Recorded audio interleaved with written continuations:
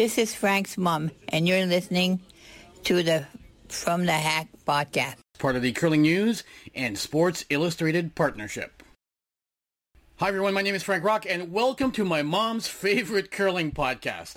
On this week's episode, we welcome a young lady fresh off winning her first career Grand Slam title. We also welcome the coach of a team that just won a Grand Slam event for the second consecutive season, and then we will be joined by a member of the Spanish team that recently won a silver medal at the World Mixed Championship.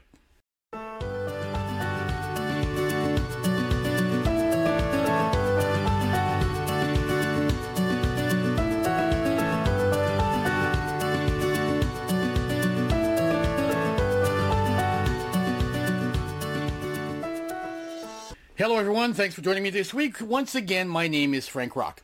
Before starting this week's interviews, I want to thank all of you who reached out either by text or private message to ask me about my mom over the past few weeks. The latest update is that the radiation treatments helped, and we are cautiously optimistic that at the very least, Mom will be able to celebrate the holiday season with our family, which was in doubt as recently as a month ago. Anyhow, back to curling. My first guest this week is Karlee Burgess, who won her first career Grand Slam last weekend as Team Jennifer Jones defeated Caitlin Laws in the final of the Hearing Life Tour Challenge Grand Slam event.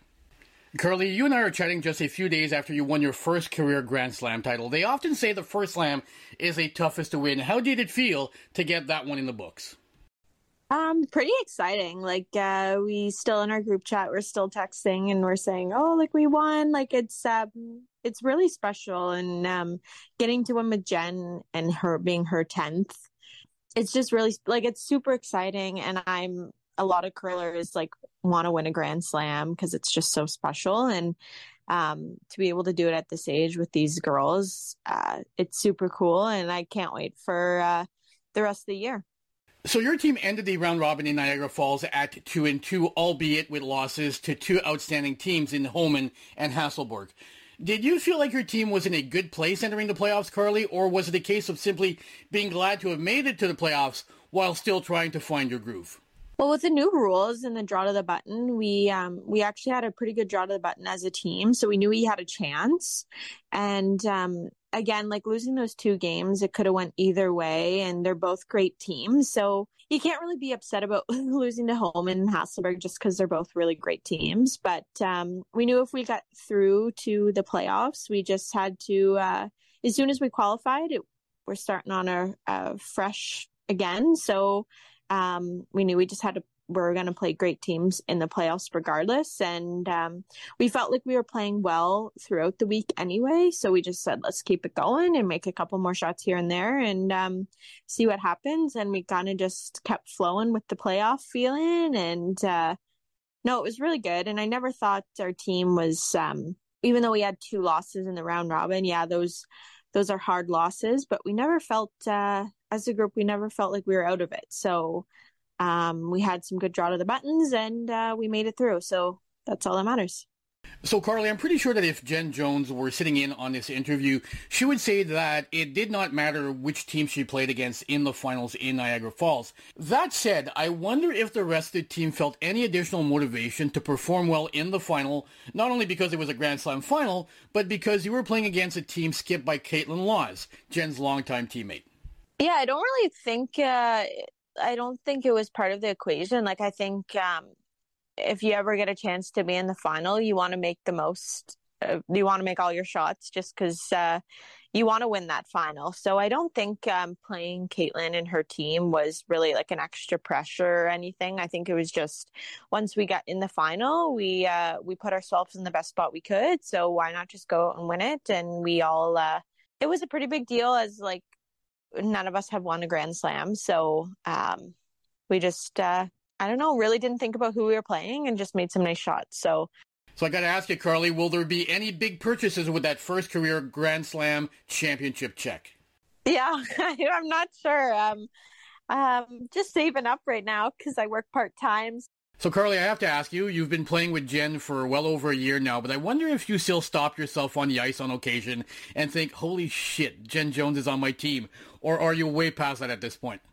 I think I'm way past that now, but I do have those moments where Jen makes a really nice shot and she's one of the best. And I'm like, wow, holy shit, that was a really good shot Jen made. Like, she's just super clutch, and she can still make all those big shots. So I guess sometimes I'm just really grateful for her sometimes when she makes some big shots. But no, like, I think we're gelling pretty well, and she gets along with us super easy. So it doesn't really, like, it's not unnatural at all. So no, but I am very lucky. Like, I wouldn't be at this stage in my life without her taking the chance on us. So I'm like super grateful for her, and really there's a lot to give her, a lot of thanks.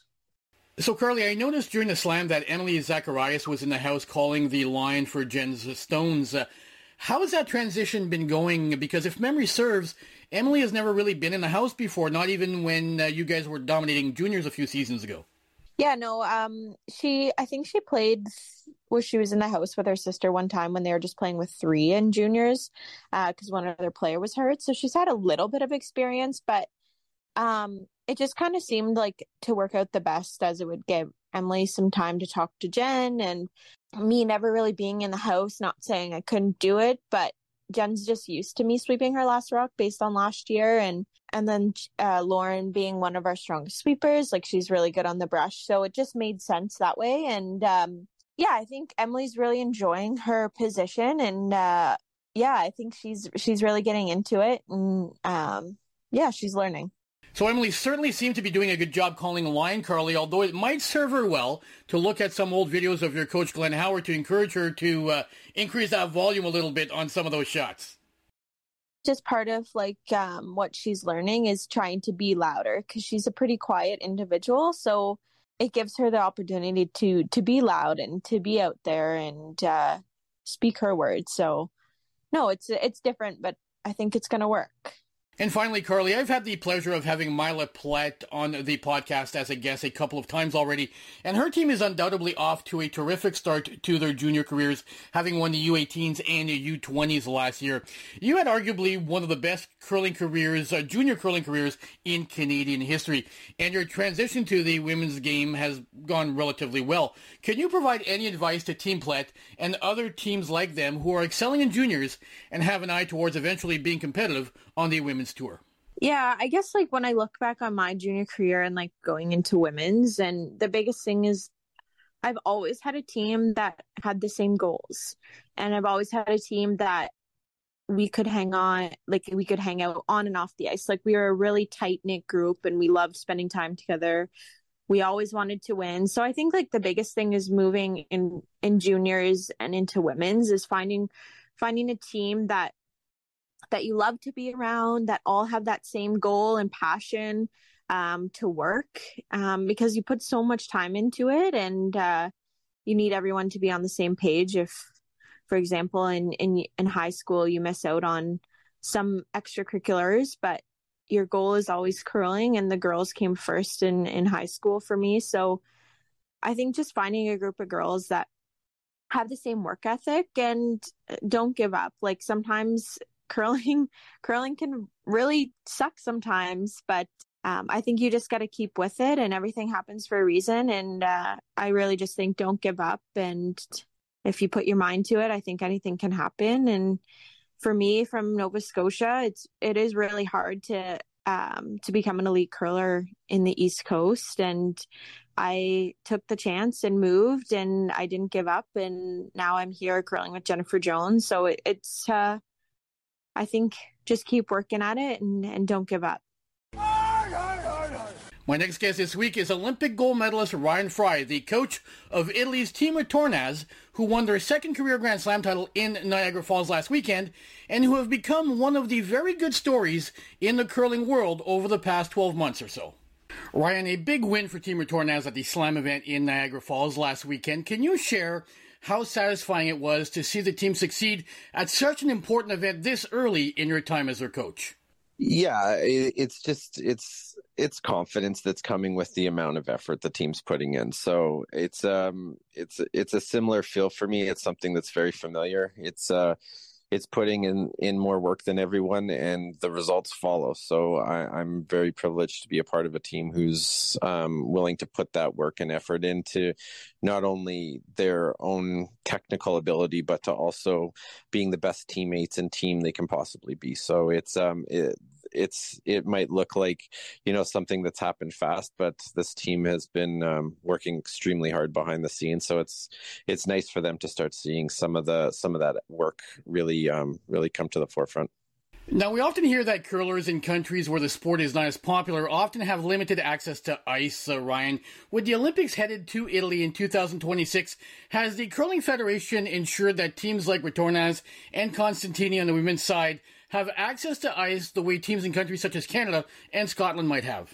Yeah, we're very lucky. We have a very supportive Olympic Federation that is willing to help the team as much as possible. So we can have access to ice as we see fit. Right now, the ice usually goes in August and will come out probably in just April, early May. So as we get closer to the Olympics, we may alter that and have ice for a longer period of time. But like I said, I think that having two teams or say a team and a B team in Italy in both men's and women's makes it easier because with the federation able to support these two teams and help them get the best out of everything, all their work, that it's starting to show results, not only with Joelle but also with Stefania. So it's an exciting program to be a part of, and like I said, I'm just very fortunate.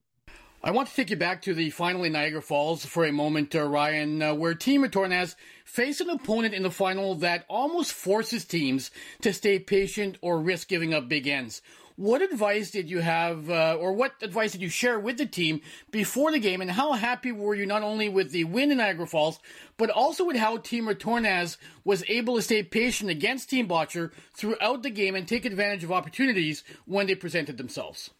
Yeah, I think curling, and it's about to take if it hasn't already, it's about to even take its next step forward as far as these teams' abilities to make shots. So you're starting to see with the brushing that the top teams have available to them, and really figuring out how to maximize and utilize that. That you're seeing a very, very high percentage of shots made. And it's not just the easy shots. It's extremely hard chases, it's extremely hard run backs and draws.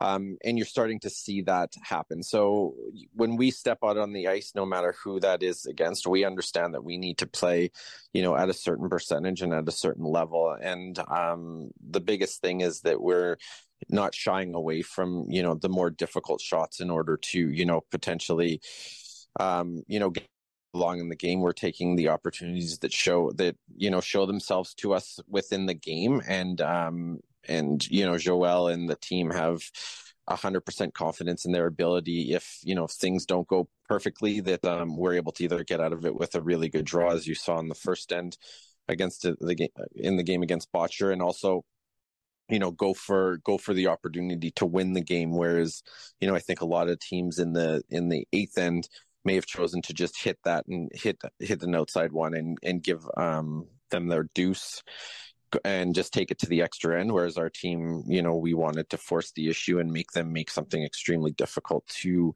get to that extra end. So I think it's just not shying away from the very difficult shots that maybe have been shied away from in the past, and it's just understanding your team inside and out and what our capabilities and strengths are, and it's starting to show that you'll start seeing some of these top teams shooting extremely high percentages on extremely difficult shots, and that's mostly in part to better technical performances, but also being able to really understand the sweeping.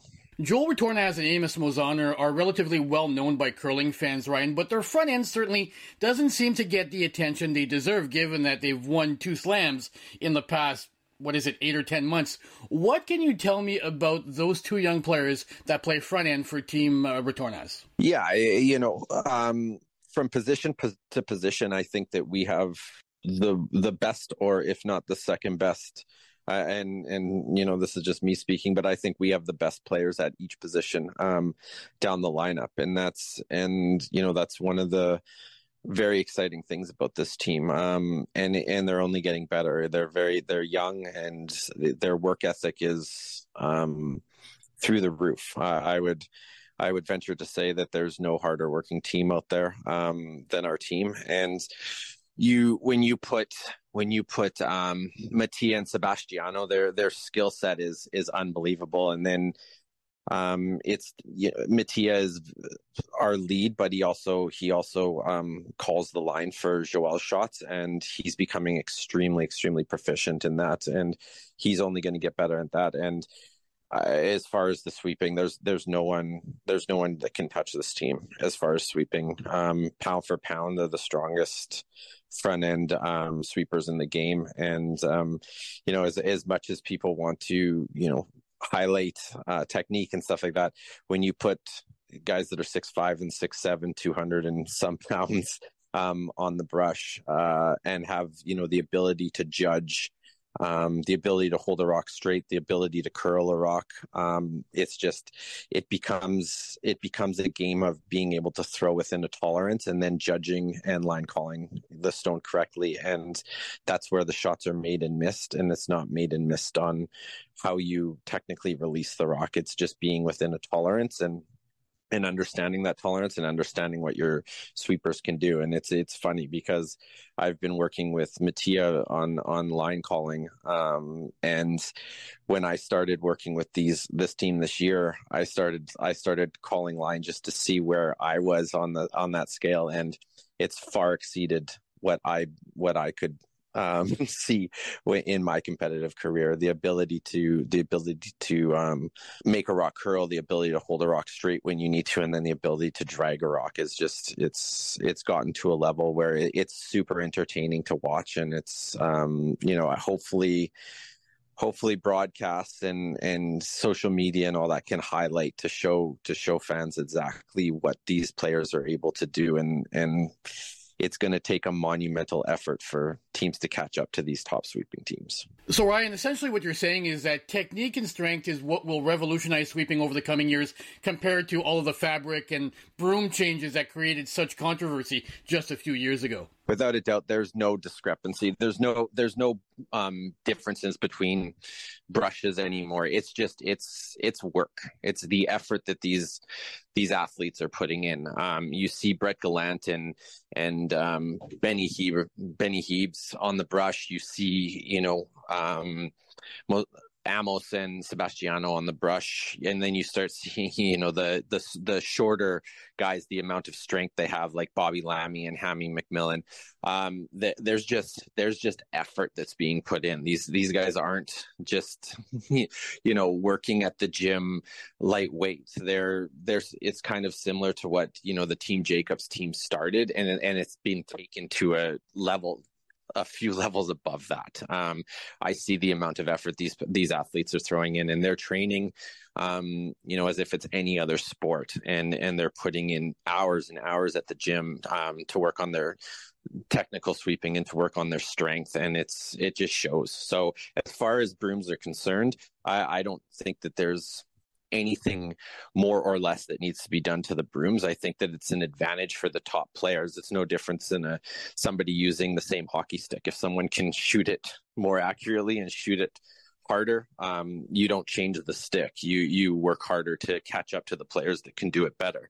And it'll be fun to see over the next little bit what these athletes can take it to. At least in my opinion, Ryan, Joel Retornaz is one of the more interesting stories in curling. I mean, there were about 15 years there where he was a good player whose team could upset the odd top team at the Worlds or even at the Olympics, but they weren't consistent enough to reach the top tier. Whereas over the past 5 years or so, things have changed for Retornaz. He's now in his early 40s and skipping one of the best teams in the world. Can you discuss Joel's work ethic and the success he's now having later in his career? Well, I think for Joel, you kind of said it himself. Joel, to me, is one of the most impressive people in curling. To be quite frank with you, he's played he started, in his 20s, and he's consistently for a long time got the shit kicked out of him. And he stayed, he stayed true to what he wanted to accomplish. And he started, he was part of bringing a curling program to Italy, just in his own desires to be successful in the sport. And then he actually had to wait till some of the results of what, having the Olympics in Torino and the results that he had in Torino for that to take effect. Because when that was happening, Amos, Sebastiano, and Mattia were, just be, they're early in their childhood. So he had to wait for players to develop in order to catch up to him. And at the same point, he had to develop along with that to become one of the best skips in the world. So to be quite honest with you, he's one of the most impressive people I've been associated with in the sport, because his dedication to being the best. He's never lost that desire to continue fighting for that opportunity to be one of the best players in the world. And for him to start realizing that success now it's something that is so cool to be a part of. And like I said, this team is special, and I just feel extremely fortunate to be a part of it. So tell me, Ryan, how does one become the coach of the Italian men's curling team? I've known Joel a little bit. We kind of had conversations here and there.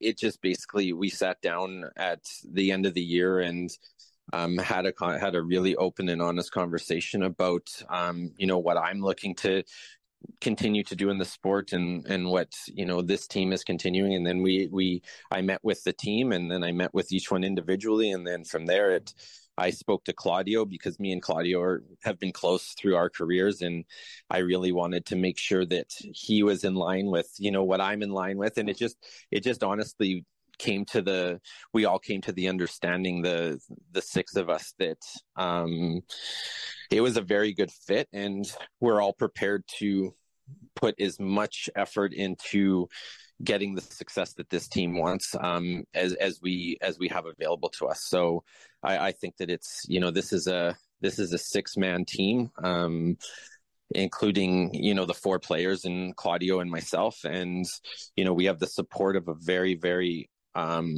good federation and understanding federation. So we have all the pieces in place, and now it's just strictly putting in more effort and work than every other team. And I'm very confident in what this team's going to be able to accomplish over the next few years.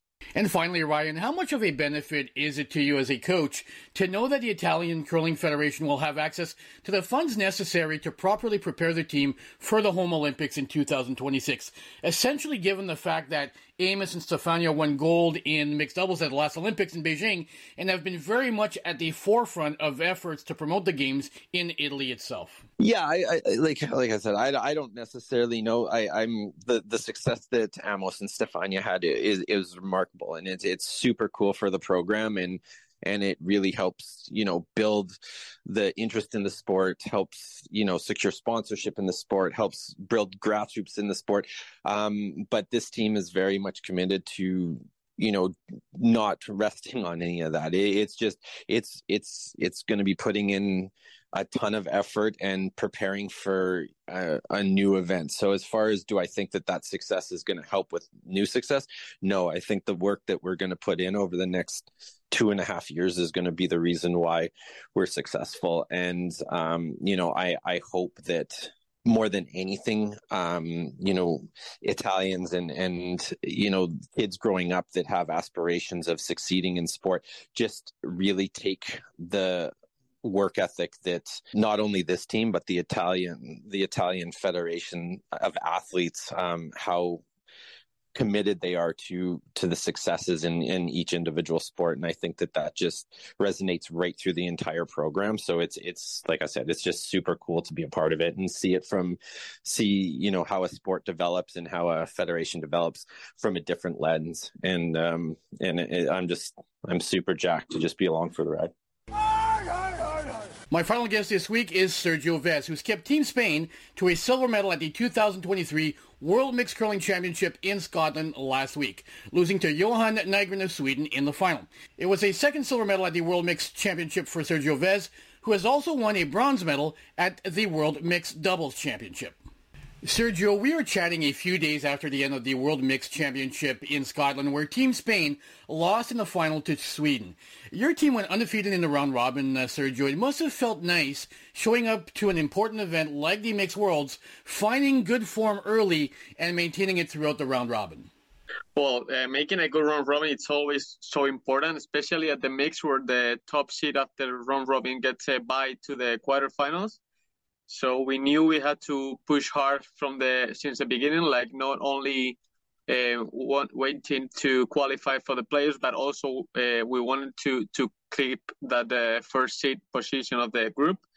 I think we started pretty solid. We got to the ice pretty good. I think we made a great first couple of games against Brazil and Austria. And then we had probably I believe it was one of the key games from the round robin against Germany. It's such experienced team. Felix Schultz and also his second they played the Olympics in 2014, I think, in Sochi. So it was a pretty experienced team. We knew if we win that game that we'll go pretty confident to the last games of the round robin. We did that, and since then until the very last game against Sweden, we played better and better every game. So I believe we did a great job at the beginning of the round robin, especially because our lead had to leave after 4 games. So we knew we had the last 3 round robin games with only 3 players, which is always a bit hard, especially for the ones who have to sweep like 6 or 8 rocks in every end. And we also knew that we had USA and Italy, 2 probably of the toughest teams, only playing with 3 players from my team. So I don't know. I think we did pretty well. We're also impressed that we got a 7-0 record after round robin. Sergio, I've spoken to a lot of very good curlers who tell me they always worry when they start getting towards the end of the round robin at a major event and they haven't had that one bad game or that one clunker, as they call it, yet. Was there a part of you that was getting a little bit nervous as you approached the end of the round robin that you hadn't had that bad game yet as you were about to enter the playoffs where one bad game could lead to you going home? Well, when we got the silver back in 2018 in Canada, we lost one game in the round robin. It was against China Taipei, which probably you could think it was going to be an easier game than the ones we won. And I think it helped us a lot. But in this case, we knew that if we lose one of the first 6 games before we had already clinched that first position of the group, we knew we had to play 8 finals. So we didn't really like that. So unless we had lost the last game of the round robin, which maybe could have helped us to realize that, okay, guys, we can lose against anybody here. Let's bring the foot to the ground and keep working. But I don't know. We were pretty happy. We learned a lot from that loss in Canada in 2018. So once we knew what we had to do, there was no point of having to lose to realize that we had to keep working harder and that nothing was going to be easy. So I want to fast forward to the semifinals in Aberdeen with you for a moment here, Sergio. I've spoken to many players who have played in the semifinals at a World Championship or the Olympics, and they tell me that it's the most stressful game of the event because if you win in the semis, you're guaranteed a medal. Still, if you lose it, you risk coming home with no medal at all because if you lose that 3-4 game, you don't win the bronze medal. Did your team feel any additional pressure in the semis versus Norway with a trip to the World Championship final at stake? Well, we knew that the other 3 teams that were playing the semifinals with us, we were all unbeaten. So we knew it's going to be a really hard game, especially if you see the name of the countries. You're playing Norway, you're playing Sweden, you're playing Canada. Probably somebody who could say the best 5 countries, curling countries in the world will name those 3 countries. So we knew we were probably the underdogs of the competition, at least of the semifinal. So that made us have no pressure at all. we knew we had done such a really good competition already. So if we could manage to get a medal, it would be an extra. But we're really happy of making the semifinals, even though we had to lose the last two games. So I think we had no pressure. I think we enjoyed it a lot. Most of the people watching were supporting us, so we had everything. Like, we had nothing to lose and a lot to win, and that, I think, helped us, yes, not to have any kind of pressure on ourselves. The championship final at the Mixed Worlds was tied 2-2 at the fourth end break, Sergio. Then the game took a turn. Sweden scored 3 in the fifth and then stole 3 more in the sixth. Is it safe to say that the reason for the steal in the sixth is that your team now all of a sudden had to take some risks in that sixth end to score a couple of points in order to get closer to Sweden, as this was an 8-end final and you were starting to run out of ends? Yeah, obviously when you are tied and you give up a 3 without the hammer in the fifth end, then against these kind of teams that are really not know how to play defensive, you have to take risks. Sometimes it works and you can at least score 2 and get back to the game. Sometimes you end up giving a 3. I think that's pretty common, and if you see scoreboards at a top level, that usually after giving a 3 or you go back getting a big end or at least a couple deuce, or you end up giving a bigger steal. So I think we had to take some risk. It didn't work out, but it could have worked. So I don't know. It probably will work next time for us. So this was your 6th appearance at the Mixed Worlds, Sergio. Can you speak to how much the quality and the depth of the teams at the event has improved since you first competed in 2015? Yeah, at the beginning, like, probably teams, like different countries didn't take it so seriously. Probably you could see, I don't know, I'm going to put as an example the 3 teams that played semifinals with us. You could see probably Canada, Sweden, and Norway bringing, I'm not going to say a bad team, but like not such a good team, so no like well-known players. But I think now people are liking mixed. I think it's a game that proves that women and men can play equally in curling, curling is one of the fewest games where they can play equally. Not only that they can play together, they can play equally. So I think people like that. There are so many players who want to play mixed, and that makes that every year the teams that top countries are bringing to the world stage are better. You could see the Canadian teams have played Briars and a Scottish Tournament of Hearts. You could see Balstad, who has played at the world level for so many years. You could see the Swedish girl that made the gold at the Olympics as an alternate with Hasselborg. So there were so many good players and also good teams that really makes this silver even more important to us. Sergio, when mixed doubles was added to the Olympic program, it was believed that it would help non-traditional curling nations not only qualify for the Olympics, but reach the podium. Although Italy won gold at the Olympics in Beijing, for the most part, the addition of mixed doubles to the Olympic program has mainly led to traditional curling nations dominating mixed doubles the way they do in men's and women's by sending some of their top curlers to the mixed doubles world championships and the Olympics. Now, there have been whispers of mixed 4-person curling being added to the Olympic program at some point in the future. I wonder if you're concerned that what happened in mixed doubles might be repeated in 4-person mixed should the discipline ever be added to the Olympic program. Yeah, that's probably in the natural path of if it becomes Olympic, probably the first Olympic competition, maybe you can have a chance. But then it will happen the same as mixed doubles. Now you see the mixed doubles teams, and it's probably the same countries that are playing men and women. So those are the countries that have more players, have more fountains, have more ice rinks.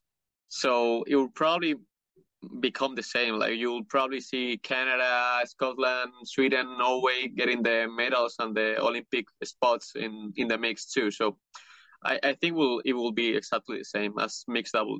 Finally, Sergio, Spanish teams have had some success at the World Championships in both mixed and mixed doubles over the past decade or so. Has that success translated to a growth of the sport in Spain? How many members and clubs do you currently have in the country, and are you seeing an uptick in participation in the sport? Yeah, approximately there are like 300 or 400 curlers in Spain, so it's really a small community of people playing curling in Spain. Probably in one of the smallest towns in Canada, you have those 300 or 400 curlers already. So you can imagine the big difference. Comparing to the last years, probably has increased a bit, mostly with juniors, which are the future of our curling in Spain. So the federation is working harder with them. There are more projects, there are more tournaments, there are more weekend practices for them. There are more foundings too. So I think it will increase the following years. So I think Spain could have like one or two potential really good teams playing the tour. And I don't know, who knows, probably in 10, 15 years trying to make to the Olympics. But right now it's still a really small country regarding curling, and probably only like 1-2 teams that can make a good competition at world level, which is us. So I don't think the silver we got at the mix really reflects the curling community in Spain. I think apart from us, there is a huge margin with the rest of our Spanish competitors. So I hope it will still increase a bit. We still need facilities because we have no ice in Spain. There is only an ice rink which we share with hockey and figure skating, a big one. When we have 3 curling sheets for curling for like 6-7 months a year. But it's the same arena as hockey, so you can imagine the roofs are super high. It's really hard to control temperature and humidity in the facility, so it's really hard for us. So imagine what could Spain get if we get an ice rink. I don't know. It will be amazing, but not yet. That does it for this week's episode. A huge thank you to our guests, Karlee Burgess, Ryan Fry, Sergio Vez, and of course, my mom, for joining me this week.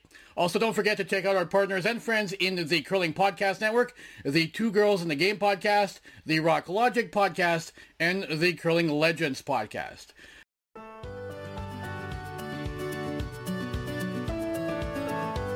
I'm Frank Rock, and you're listening to the From the Hack Curling Podcast, part of the Curling News and Sports Illustrated Partnership.